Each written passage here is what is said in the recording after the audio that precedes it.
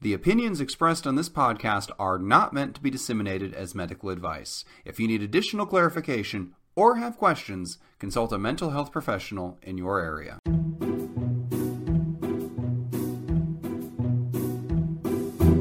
Hello, and welcome to 10 Minutes to Save Your Marriage, the podcast where a comedy writer, that's me, James Breakwell, and a psychologist. Oh, abandon all hope ye who enter here. James is the sad clown today. Comedy writer notwithstanding. I don't know. We got to take James's shoelaces away today. It's been a bad morning. Anyway, let's finish that intro. The podcast where we try to solve your long-running relationship problems in 10 minutes or less, but we can't solve our own problems. We just finished a 25-minute episode of Wrong and Wronger that at least one person was actually waiting for. A story that needed to be told. A very good story. It was one of our better episodes. And at the end, I clicked OK to conclude the recording. And the program told me, oh, by the way, there was an error, and we didn't record any of that. Surprise! At the end of 25 minutes. 25 minutes. And at the end of it, it said there was an error. I've been doing this for 5 years. I've seen every sort of screw up you can imagine. I mean, we are not professional. We've had our share of disasters, but I've never had the program at the end of it just say, psych, we faked you out. None of that really happened. Hoped you enjoyed having that conversation just for therapy purposes, because none of it was recorded, and no one will ever hear about it. Ever. It really was a good episode, too. There were 3 really good stories. We were both on point and funny. And I know it sounds like I'm making this up because we never are any of those things. But it was a good episode, man. I was looking forward to posting it. And that is this week's 10 Minutes to Save Your Marriage. Is just describing about the episode you can't hear. Maybe I need to, I don't even know how I do it. I think maybe I need to have a backup recording device. I need to get like a third-party recording thing and just set it in front of me and just have it roll. Get a film crew in there with you? I've got to do something because I can't do that again. So anyway, I'm going to get a voice recorder. We're going to have a backup from now on. We're going to record at 2 separate points. The audio probably won't sound as good, but that's okay. Anyway, you don't care about any of that because our trauma is not yours. What you're here for is for us to answer a question, and we do have one, assuming this actually records. Here's the question. Hi, James and Steve. I started a new job 2 weeks ago, and I feel like I'm an imposter. I got this job based on a former colleague's referral, so even before my interview, my boss had heard a lot of good things about me. I work from home, and everyone else is from other states and countries. There was no onboarding nor training. It took me about a week to get access to my company system. My boss has been on a business trip and didn't tell me what I'm supposed to do. He basically told me I can define the job and perhaps be the manager to set the best practices for others who work close to the office of the region and work from the office in my current position. He was impressed with everything I said, and when he introduced me to colleagues, he put me on a pedestal, which makes me feel very uneasy. I talked to him yesterday, and he said he believes I don't need hand-holding because of my experience, but he's available if I need anything. I have yet to meet my actual customers to do my job. I feel like I have not contributed to work at all. In my previous jobs, I've always had a routine, and I always know what to do. This is my first work-from-home job, and I'm the only one in the company that works from home due to location. Right now, I don't know what to do. I feel very insecure about my job. I did sign an employee contract, but I didn't feel like I have a job until after I saw. I didn't feel like I had a job until after I saw the pay deposited in my bank account. I'm a 38-year-old female, and this is not my first job. I know I can handle the job, and all my friends also told me I have the capability, personality, and experience to nail it all. What should I do? Okay, so the issue is imposter syndrome, Steve. Take it away. I don't think the issue is imposter syndrome. All right, then. So I don't know if anybody remembers the Seinfeld episode that launched the phrase working on the Penske file. But it basically was George Costanza showed up for work every day and did nothing because, the boss didn't even really know that he was hired because he wasn't, but he was working on the Penske file over and over again until he was discovered and then walked out. Imposter syndrome is where you feel like people think you can do something that you can't.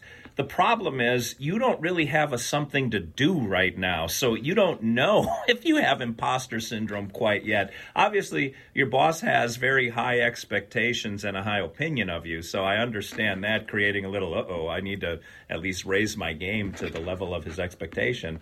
But the thing that I wrote down is boss equals busy.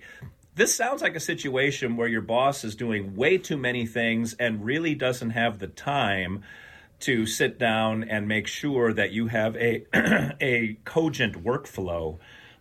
So I think you may have been hired with anticipation that your role would be important at some point, but it isn't yet. Otherwise, you'd be doing something and meeting your customers and doing all that stuff. It's interesting, your boss said, you don't need hand-holding because of all your experience, and then basically gave you nothing to do. So it's like, well, no, I don't need hand-holding because I'm sitting here reading Cat Fancy magazine every week, every day, instead of doing an actual job. My recommendation is to ask your boss about what it is that you can be doing. If your job hasn't quite materialized yet, are there other things that you can do? Because when I said I don't believe she has imposter syndrome, I do believe she has a tremendous amount of anxiety over whether or not someone's going to realize, do we actually need this chick? Like, she ain't doing nothing. We got to cut her loose. So I would create value for yourself. And that might, gosh, I got a frog in my throat. That might be, for the time being, doing someone else's job or helping on a different project or on a different team. And then when your boss can finally get a few minutes to organize his thoughts and get you working and your workflow going, then you can kind of cash in on that. But for the time being, we've got to create some value so you feel like you're not just reading Cat Fancy magazine until they end up firing you. What say you, James? Well, I think this is a pretty common situation. It happens at the start of almost every job where they bring you on, they know there's going to be work eventually, but they haven't got you trained up to actually do anything yet. And I mean, I've been through those periods before, but the difference is that was in the olden days when people went into work. So there was nothing for you to do, but you were wasting your life in an office. So yes, you were being paid to be a place you didn't want to be, so you didn't feel that guilty. Now with work from home, there's nothing for you to do, but you're also at home, which is what scares you. You have the dream. There's nothing for you to do, and you're getting paid, and your boss is gone. I mean, this should be the happiest time of your life. You're basically on paid vacation. The issue is you're afraid they're going to lay you off. They're not going to lay you off, or at least not right away. Think about this. Like, your boss had to go to bat. He had to justify this position. He needed to say, there's so much work. I need this person. I need funding for this. He got approval. He's not going to turn around and say, I was wrong. We didn't need approval for that. There's no work. That's not how you succeed as a manager. You succeed as a manager by making your empire bigger, not smaller. So it's in his interest to keep you. Now, what the issue is your own guilt and anxiety that you're going to be found out that there's nothing for you to do. So here's what you're going to do. Every day, you're going to do 3 things that you can describe, like 3 things you could put on a resume. They don't actually have to be like big things, just 3 things you can write down. So if your boss asks what you did today, well, I checked in with team members to see what their progress was. I helped so-and-so. Shoot out an email and say, hey, my workload is light right now. Maybe don't phrase it like that. Phrase it more diplomatically, but say, hey, is there anything I can help you with? And then you help them with one minor thing. It might be like 20 minutes of work for the entire day. Just do 3 things that you can say you did and keep a log of it. So if he comes back and says, what did you do? You can tell him. And he's not going to go check. He's not going to care. He's not going to go and cross-check how much time that would take. And then you've done something. And then once he gets back, you can check with him and say, so what's the priority right now? And at that point, he's going to say, well, this is what we're struggling with. This is what you can work on. Or better yet, he's going to say there isn't a priority. Do whatever, in which case you realize you have hit the jackpot, the mother lode. You have found a fake job with no real duties, in which case you can just ride this to retirement and be the happiest you've ever been. So that's my advice right now. Fake work up front that you can justify your presence there, and on the back end, hope that there's no real work in the future, but I suspect there will be. Any closing thoughts, Steve? James, people who aren't you like to be busy. They like to be challenged. They like to use their brain once in a while. They like something to do. I know that your ideal job would be to sit on a lawn chair and stare at the sun for 8 hours, but a lot of other people actually want work to do. Like, it helps make the day go by a little faster. Right now, she just has nothing but time, and it must feel like she's in a jail cell. Like, oh my God, I got to move my mouse every 5 minutes to make sure that my...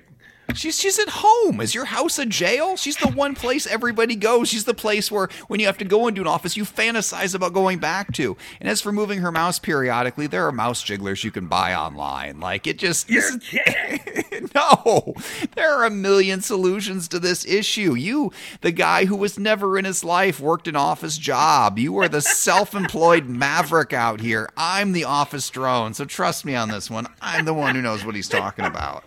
Mouse jigglers. Oh my God, people are awesome. Oh, all right. Somebody thought of that. That's good. Yeah, they did. This is like I said. She's not the only person in this position. She just feels guilty about it because she's new. But soon she will acclimate and she won't feel guilty at all. Well, if you want us to tell you how to slack off or save your relationship, send that question in to James Breakwell at explodingunicorn.com. That's exploding unicorn with the E. It doesn't have to be a marriage question. It can be platonic, friends, coworkers, whatever you've got. Send it in. This has been another week of 10 Minutes to Save Your Marriage, and that's 10 minutes of your life you'll never get back.